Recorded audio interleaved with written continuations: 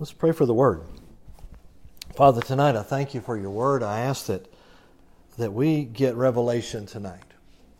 Lord, we didn't come to hear me, we came to hear you, and so let us gain revelation from your Word this evening. I pray, Lord, that you give us direction in our hearts, show us what we need to do and how we need to behave. Lord, we thank you and we honor you this evening. In Jesus' name, amen. They've been talking about the Great Reset. There's supposed to be a big reset in the world financially in all these ways. Well, in my opinion, it is time for a reset. I believe our nation needs to return to its foundation. It needs to be reset on the foundation. It needs to go where it was supposed to go. What's being built today, I don't believe is at all what our founding fathers would have envisioned. This isn't what they were after. This was to be the land of the free. It's to be the beacon of liberty to the world. That's what they envisioned. The Bible was the foundational document in all of the writings, the Constitution and all those things. Christianity was the way of life and the way of truth, and that's what this nation was founded on. That's what we did, and we've strayed far from that foundation. And I'm thinking about just since 1960, in the last 60 years. We've strayed far from the foundation. It was already straying before that somewhat, but in the last 60 years, and especially in the last 30, this nation has moved drastically away from the vision that God had, from the foundation. The psalmist asks in Psalm 11:3, he says, "If the foundations be destroyed, what can the righteous do?" The foundation is being destroyed. It's time for the righteous to act now before that happens. As believers, we must learn to refuse the deception of what's being spoken, what's being shown to us. Much of it is being shown to us as entertainment. Much of it's being shown to us as education. We must stand firm against it. We must not allow ourselves to be deceived by the culture of this day. And they're saying that if you don't agree with what we say, there's something wrong with you. No, there's nothing wrong with us. There's something wrong when the culture refuses to acknowledge God. So we must refuse it. We must stand against the lies of the enemy when he begins to whisper them in our ears. I believe today the church in this country is at a crossroads. I believe we're at a very pivotal time. The question is, will the church continue down the path of lukewarm, Christian-like entertainment industry that is watered down sermon, watered down teaching, or will the church arise from sleep and truly affect change as necessary to reestablish the godly foundational heritage of this nation? The church needs to rise up. The scripture says in Proverbs 14:34, righteousness exalts a nation, but sin is a reproach to any people.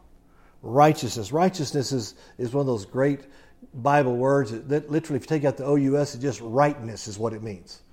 Being right as God sees it. It says rightness exalts a nation. Exalts just means to be lifted up. We understand that as a nation, the United States has been above many of the others. We've been lifted up because of our stand for God, because this nation was founded as a nation that wants to love God, and we've been lifted up. And the problem that the rest of the world wants to do is pull us down to their level. And we don't have to do that. They can rise to ours, but we don't need to be put down to theirs. It says sin is a reproach. The word sin here is an offense against God and its penalty. You understand every sin has penalty built into it? With the sin, there is the penalty. It's already there. It's already built into it. And that sin is a reproach. That means a shame, a reproach or a reproof. Sin is a shame. The sin and the punishment are a shame to any people. That means any nation. So we understand that as sin abounds, grace much more abounds. But in order for that grace to much more abound, there need to be people who can be receptacles of the grace.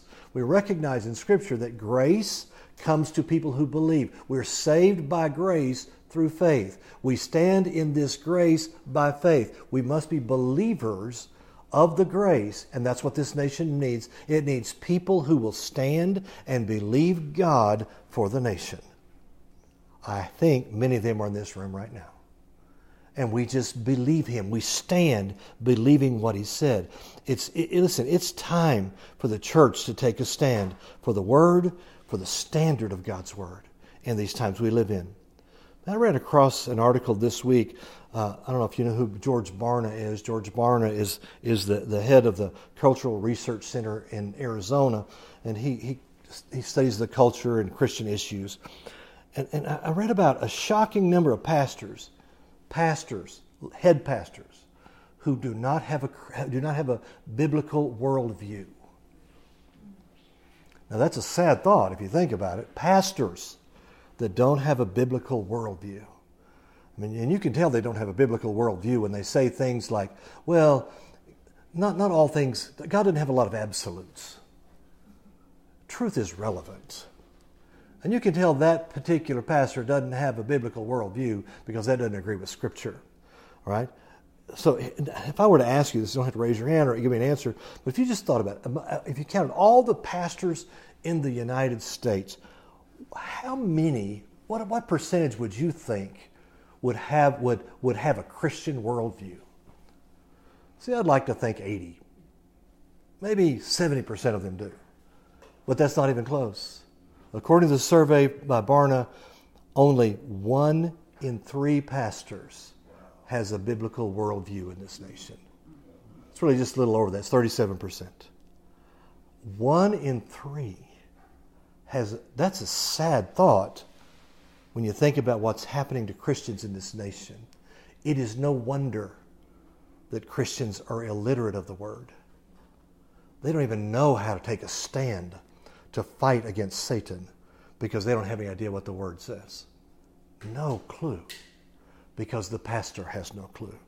So, and that's a shock right there that Christian pastors don't possess a worldview, but there's a bigger group of them that have that worldview than other groups. For example, just 2% of parents of preteens in this nation have a Christian worldview. 2%. That's a terrible thought. 2%. In the times we live, the church has an opportunity, a tremendous opportunity to have influence in this nation. But when you think about the pastors that don't have a worldview, you think about the worldview of the leaders of the church is indistinguishable from the world.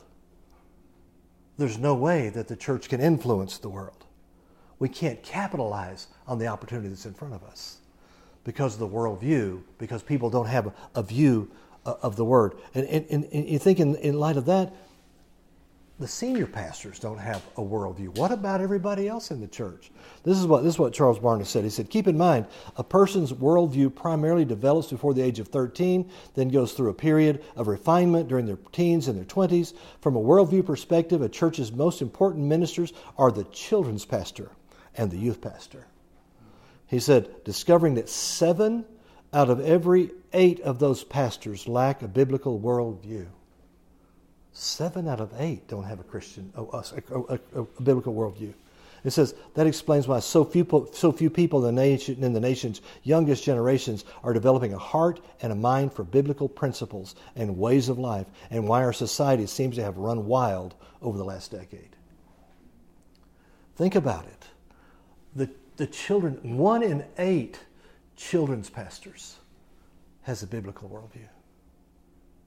That ought to cause us to go home tonight and weep for the children of this nation and for the future of this nation. Let me get to some good stuff in a minute. If the churches are failing our children, by and large they are. I'm just being honest with you. And then they go to public schools that are anti-God, anti-church, anti-Bible. Listen, we have a real problem when we're talking about the future of America.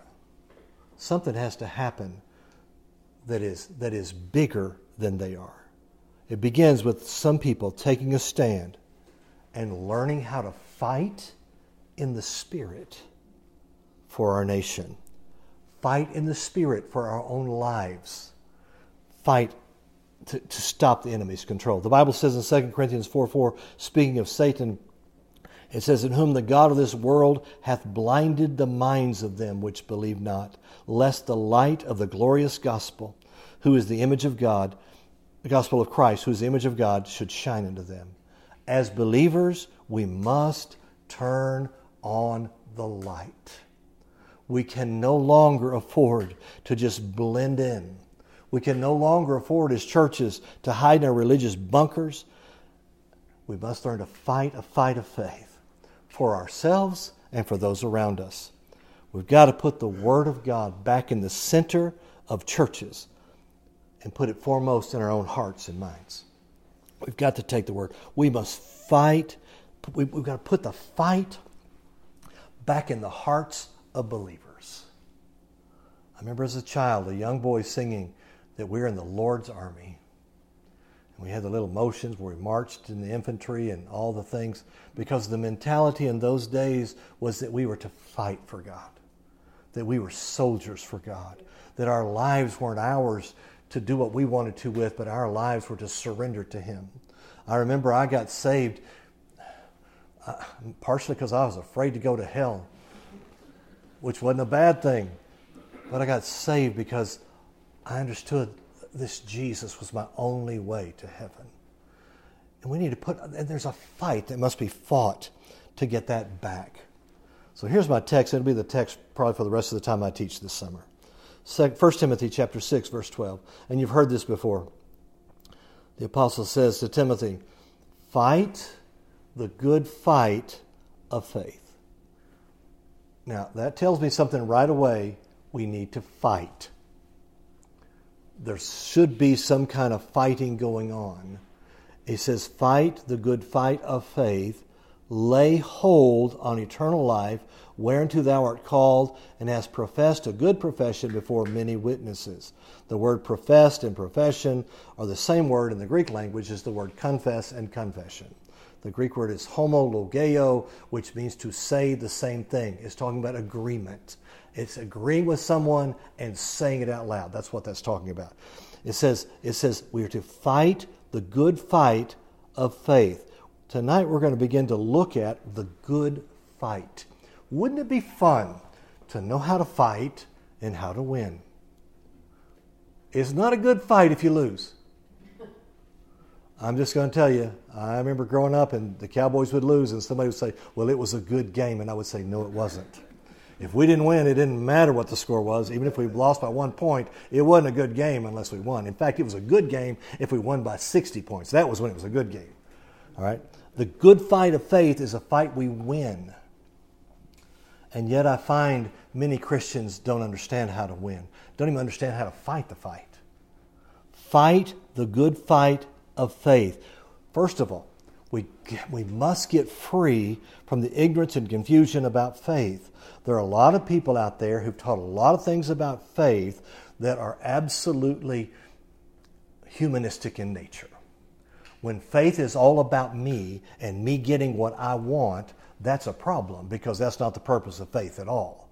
Right? It's a good fight, but it's a faith fight. And when people have this false sense of faith that if I do X, Y, and Z and I believe God, and then God has to answer me because now He owes me something, which is, by the way, is not faith. It becomes a contract and it becomes work. That's not what I'm talking about.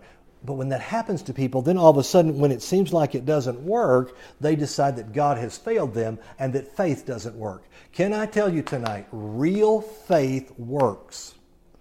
It works. We just have to know how to work it. Part of the problem is, sometimes we just don't see things the right way and we think it doesn't work. Well, so this happened and it didn't work. Well, did it not work, or did we just not see it right? I found out that if something happens and it doesn't seem like it works, it's me that doesn't understand it, not God. Some people, when we get to heaven, we're going to spend the first 1,000 years or so, because I've heard people say this before, when I get to heaven, I'm just going to ask God this, and I'm going to ask God. No, you're not. No, you're not. There's going to be revelation coming by the Spirit to your spirit, and you're going, for the first 1,000 years, you're probably going, oh, of course, I get it. Just because you don't understand it doesn't mean it's not so. Just because with your eyes you don't see it doesn't mean it's not so. I don't know if you read the book of Job every year, but if you read the book of Job, you're going to find out that the whole book, the first part of all of it, is Job asking why. Why was I born? Why didn't I die? Why? And his friends come. They're not really friends, but they're his guys that come and talk to him, and they say, why don't you admit you're a sinner? Why? And all of a sudden, if you read that book, God shows up, and he never said why. It'd be great if God said, now Job, here's why. Here's why. That would have helped everybody, right? The just shall live by faith, not by answers. That's a pretty good one right there. We live by faith. The Bible says it 5 times, I believe.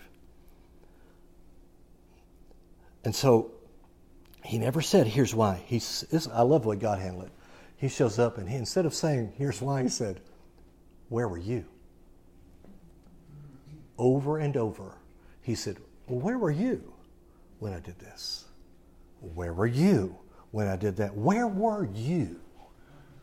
And Job every single time answered, I don't know.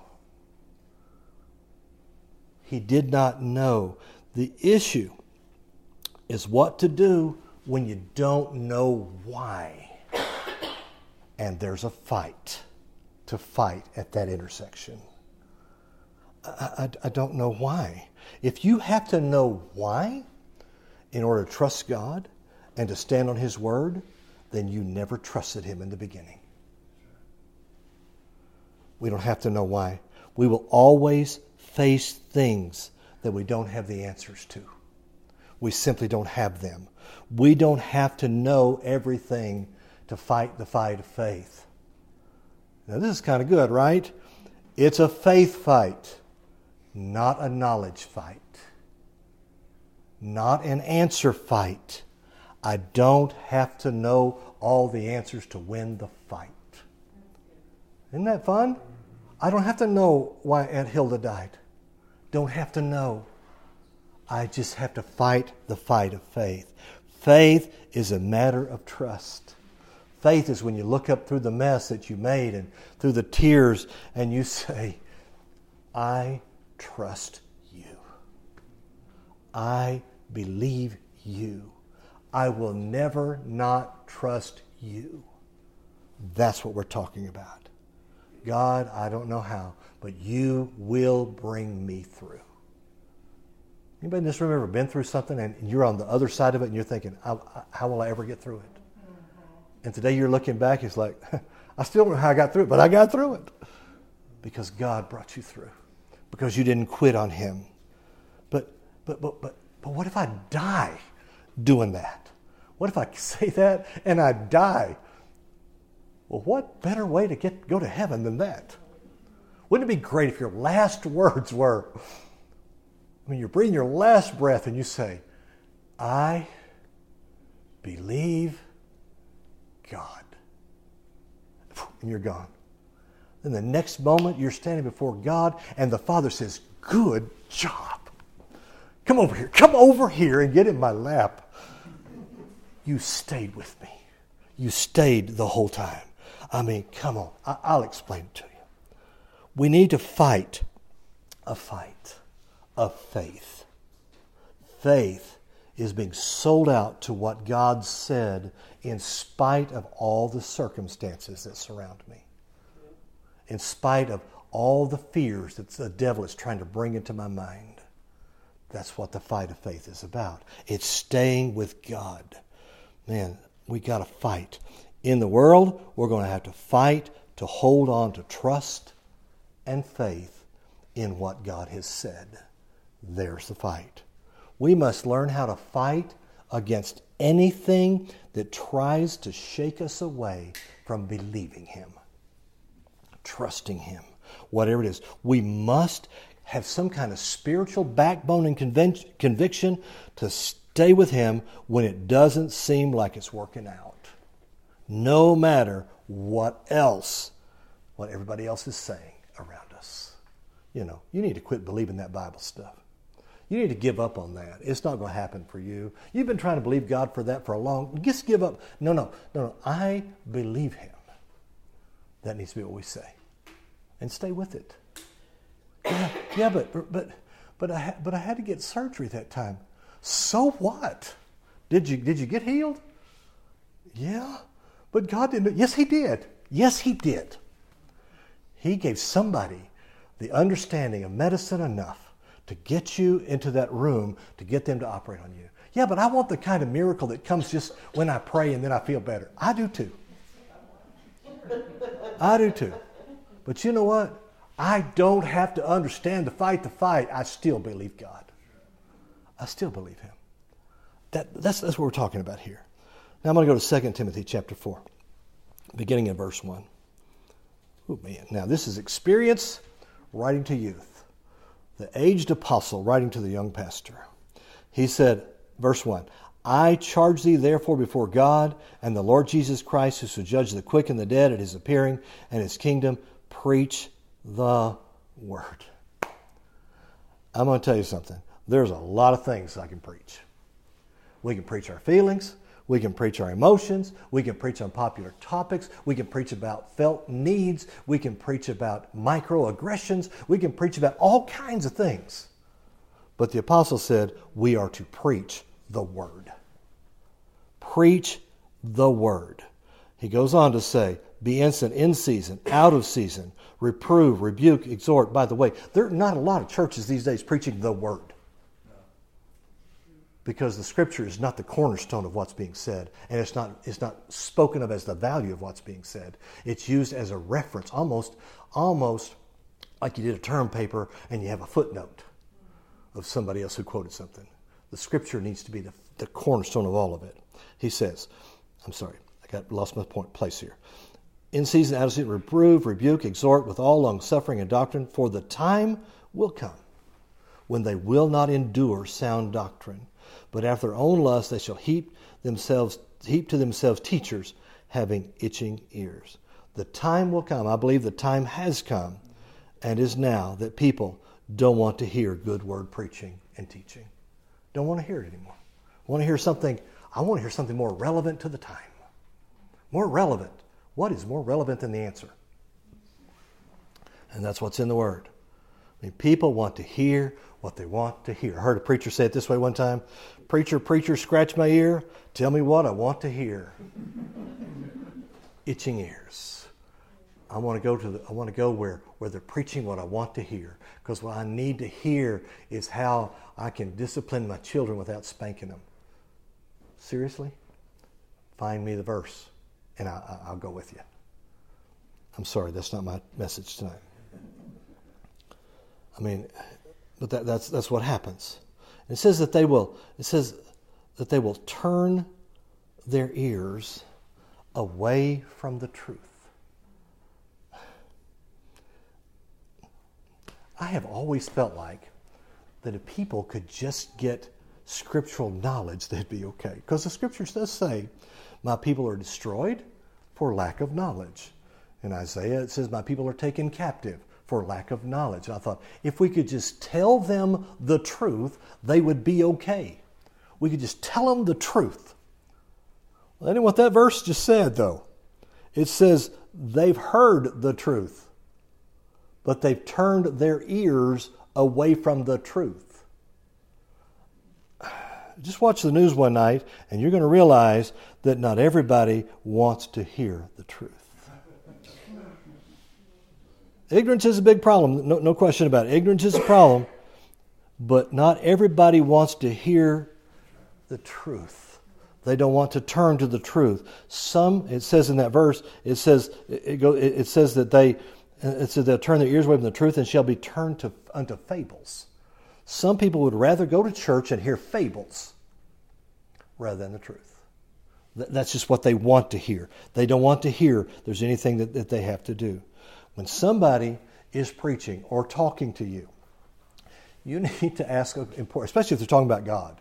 Well, I believe God. I believe God just this. I believe God is that. What you need to ask is, where are the scriptures that you base that on?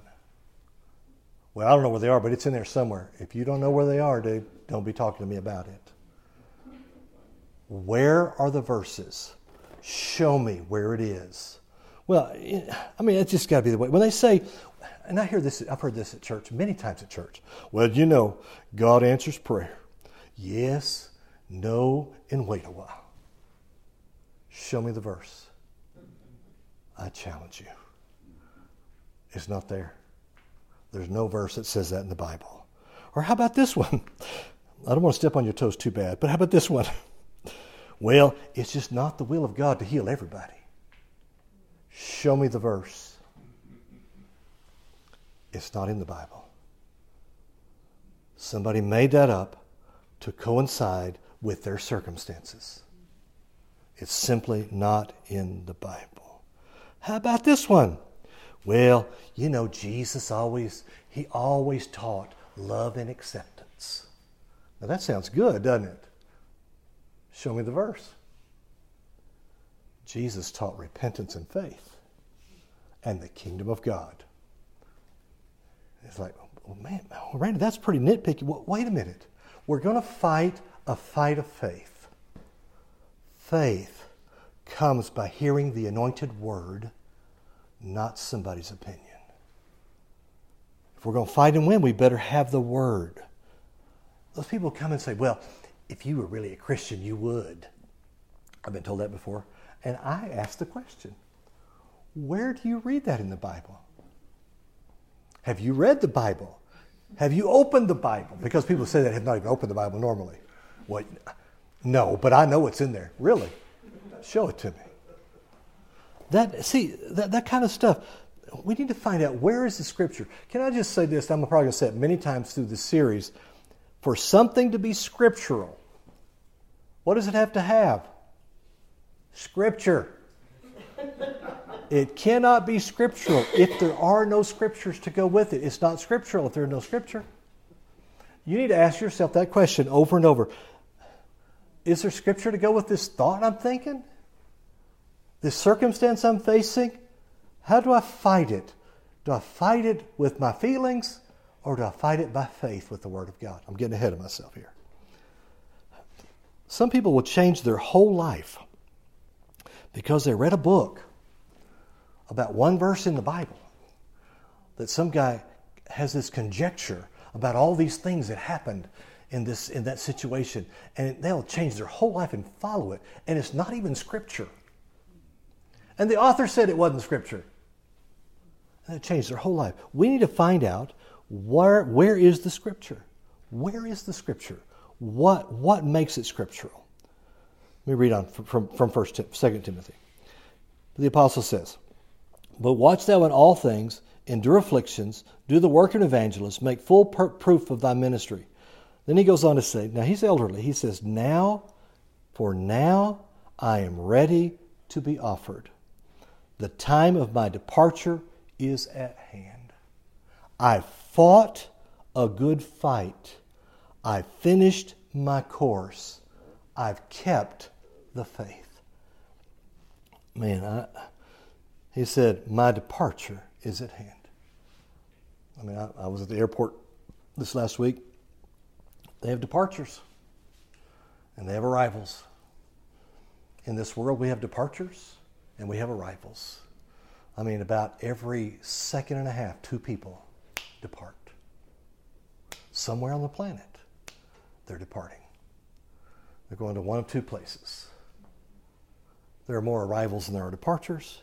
But I mean, he said, my departure. He wasn't afraid of dying. He wasn't afraid of death. I mean, he understood. He was just departing. And when I went to my gate, we got out of the Uber. We went. It said departures. We got out, went to our departure, and we got on the plane, and then we landed in Lubbock Sunday afternoon. Well, if it's a departure, that means you're going someplace else, right? You're going to land some. And I wasn't disappointed that I got here.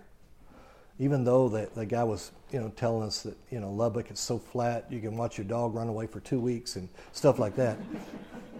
I think he was from here, actually. But it's a departure. We ought never to be afraid of death, ever. Paul wasn't afraid to die. It's only a departure for someplace far better. Hear this apostle. He's traveled the world. He's done what God told him to do. I mean, man, the guy went places and he preached revival, preached riot. Sometimes it was the same sermon that did the same thing in 2 groups of people. But he was ready. He said, I'm ready to be offered. I'm not scared. That's what we need to be. When departure times comes, when that time comes, we need to be ready. And we want to say what Paul said. I fought the good fight. I've finished my course. I'm happy. Make sure you don't depart until you finish, though. I've finished my course. I've done what I'm supposed to do. It's time to go after we're finished. If you finish early, God will accept you, but it just leaves more work for the rest of us. And when we get to heaven, we're going to go to your mansion, and we're going to say, why did you leave early? We had to do all this work that you left behind. I'm just kidding. But we want to go when it's time. We got to get there. Let me go back to 1 Timothy chapter 6. He says, fight the good fight of faith, verse 12. Lay hold on eternal life, whereunto thou art also called, and hast professed a good profession, or confessed a good confession before many witnesses. Let's read the next verse. It's amazing how much you find if you just read the next verse sometimes, because the whole thought isn't in that one verse. I give thee charge in the sight of God, who quickeneth all things, and before Christ Jesus, who before Pontius Pilate witnessed a good confession. Now, that's an interesting group. Notice this. How do we fight the good fight of faith? The answer is in the Scripture. Like I say, many times the answer comes when we just read one more verse. The next verse. I mean, we have to recognize the Bible wasn't written, when Paul wrote this, he didn't put 12 and write that, and then 13 and write. No, he wrote it as one thought. It's just one letter. All right? So we need to make sure we look at all of it, we put it in context. The first thing, though, that's interesting to me, we're going to talk about fighting this fight for a while, but the first thing he mentions with fighting a fight is your confession. Do you put that together here? He says, fight the good fight of faith, lay hold on eternal life, whereunto thou art called, and hast confessed a good confession before many witnesses. I give thee charge in the sight of God, who quickeneth all things before Jesus Christ, who before Pontius Pilate witnessed a good confession. 3 times. Right there, when he talks about the fight of faith, he talks about a good confession. He talks about the words that you speak. The good fight of faith begins with a good confession. In other words, we need to have some fighting words. We need to learn how to fight with fighting words. There's power in holding on to faith-filled words, and there's defeat in the relinquishing of those words. The Scripture says, well, this is according to the Jewish theologians from the Jewish Chumash, which are the Torah, which were scrolls. It's the scrolls in book form. But they had all these commentaries from these ancient rabbis, and they called God a speaking spirit. God is a speaking spirit. We can see that's in there. God spoke and light came. All right? In our lives, speaking has lost its value. I mean, it's reduced to chatting. It is empty words. Jesus called them idle words that are unproductive. It's lost it. Words, and we've talked about this before, I don't know if in this group or the other group, but we've said that words are containers. What you put in the word determines what it carries. They contain. In other words, I mean, I can say the word H-E-L-L-O, hello. I can say it, I can fill it with something that'll change the whole meaning of it. I can just say hello, or I can say hello, hello, hello. I mean, you can fill it with all kinds of things, and you can change the meaning of that word. You can fill it with something, okay? You can put fear in words, you can put hate in words, or you can put faith in words that agree with the Word of God. Speaking those words. Listen, according to what we just read, there is no better example than the Master. Jesus is the heavyweight champion of the universe with using his words to fight the fight of faith. It's like in this corner, Jesus of Nazareth, Son of God, the heavyweight champion of the world who's won every match by a knockout. In this corner is some wimpy spirit that has no hope to even be in here. Because Jesus, it points out Jesus is the one who did it. He fought with Father-pleasing, victory, faith-filled words. I mean, the Bible says this is the victory that overcomes the world, even our faith. Faith is released through our words. Now, here it says, in verse 12, it says, the fight is about laying hold of something. Why would it say that? I'll tell you why. Because there's someone that's trying to take it away from you. The devil wants to take away what you believe. He wants to take away your willingness to stand and fight for God. The fight isn't trying to get God to do something for you. He's already done everything for you. The fight isn't trying to get God to defeat the devil. The devil is already defeated. Do you realize that? He's been defeated. The fight is not letting anyone or anything take you away from, pull you away from what you've laid hold of by faith, which is the Word of God. We know this from the parable that Jesus told. As soon as the word is sown, the seed is sown, the enemy tries to come and steal it from you. He will do everything he can to make you part with the Word. And then, if he can't just steal it right away, all these thoughts will come. All these circumstances will come. All these things will come to try to choke out the Word, because that's where the fight is. If he can just get you to release it, you've already laid hold of it, but he wants you to release it. Listen, you understand tonight that the devil cannot stop God, right? He cannot stop the Word. He can't stop the Holy Spirit. He can't stop any of those things, but he can stop you if he can steal the Word from your heart. And he knows it, and that's what he wants to do. So our only option is we either surrender to him or we resist him. Now, if we resist him, he only has one option, and that is to flee. He has to flee if we'll resist him. But he's going to try to worm his way into your mind. He's going to try to get you feel a certain way to make you let go of what you believe unless you're willing to fight. And I hear it, well, I'm a lover, not a fighter. Then you're a prisoner. You will be a prisoner, and he will hold you as prisoner. We must become fighters. Well, I leave him alone and he leaves me alone.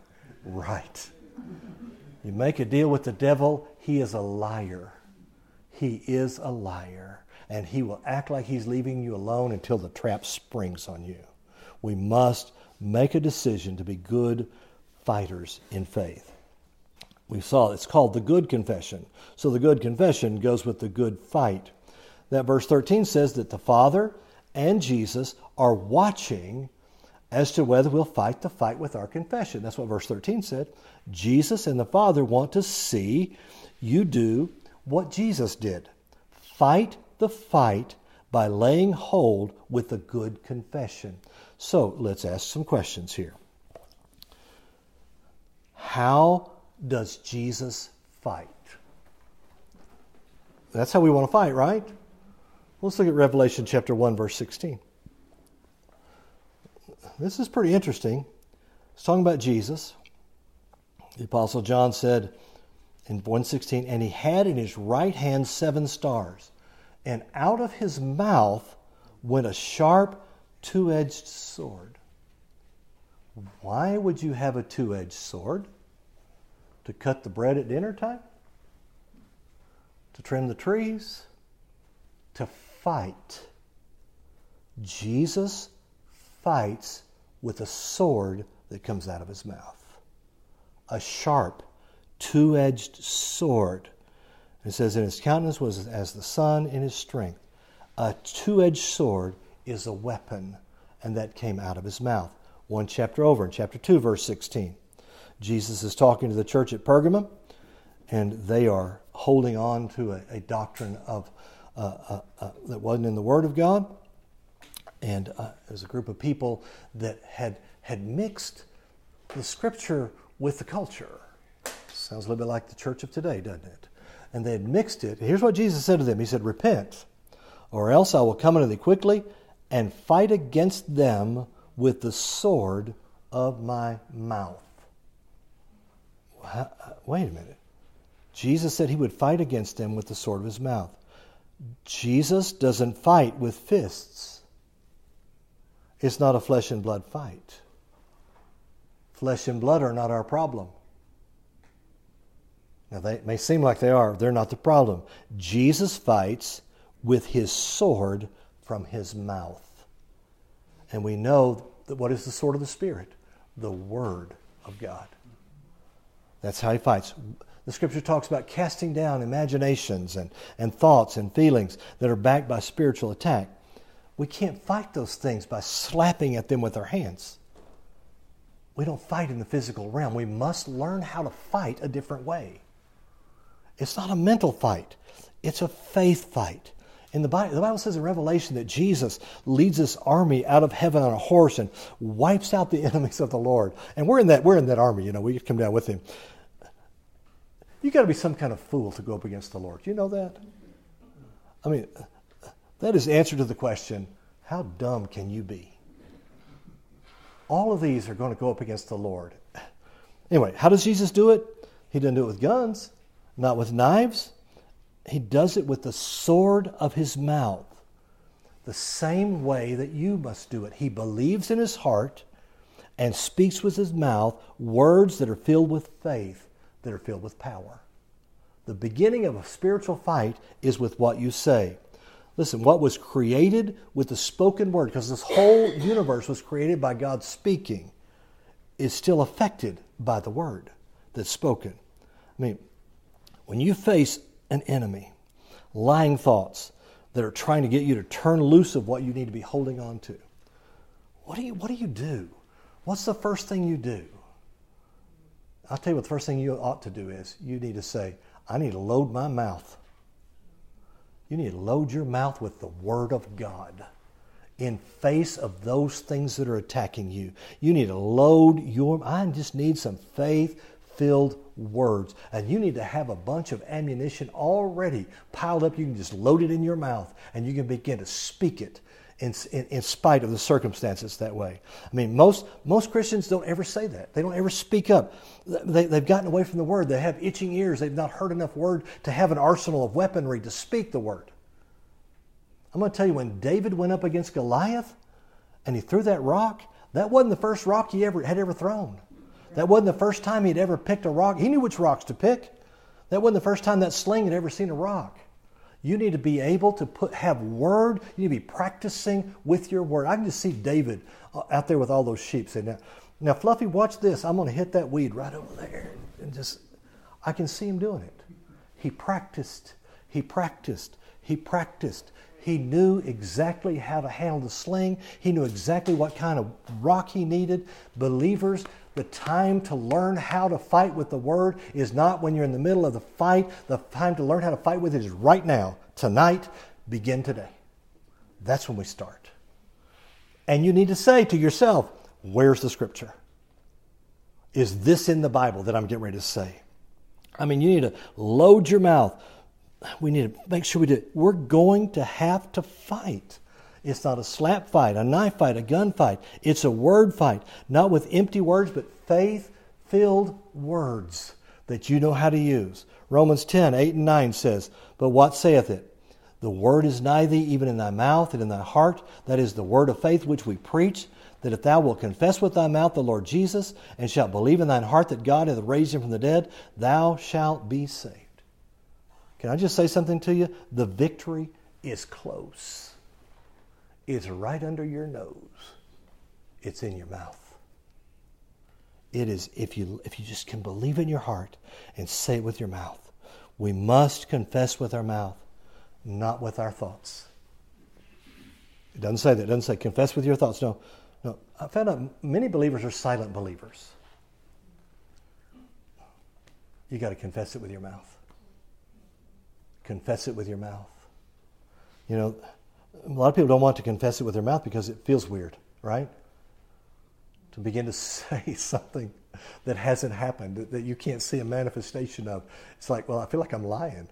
You can't lie if you're saying what God said, because God can't lie. You're not lying. It's because the devil wants you to be quiet. He never wants you to get this. He doesn't want you to load your mouth. I mean, that's how you got born again, right? You believed in your heart, you said with your mouth. And that's got where you got born again. You got born again, and a miracle took place. Anytime I've ever heard a Christian say, well, I can't believe for a miracle, I just say, wait a minute, you've already believed for the biggest one that you'll ever get. Well, I just can't believe for another. Well, all the other miracles are temporal. This one was eternal. And you got it by believing your heart and saying with your mouth. See, we talk a lot about believing, but confession is a part of believing. Saying what we believe. So, we found out Jesus, he's the example of fighting with a good confession. The Message Bible says he took his stand and didn't give an inch. We need to learn how to fight with our words. What time did I start? I'll probably have to stop. Next week we'll start with how Jesus fought when he was standing before Pilate. And I mean, I'm telling you, if you read about Jesus standing before Pilate, the confession was perfect. He didn't give an inch because he believed God. And there was nothing Pilate could do. Pilate had the authority to kill him. And before it was over, Pilate was the one who was afraid. And he really didn't want to be in that room with Jesus, because Jesus fought the fight with the confession of his mouth. Let's pray. Father, tonight, my prayer is that we have revelation to go forward. My prayer tonight, God, is that we understand that the good fight of faith begins with fighting words that are your words. Lord, not that we get what we want, but that you get what you want. So, Father, tonight, I pray in the name of Jesus that we have revelation from you and we move forward in Jesus' name. Amen.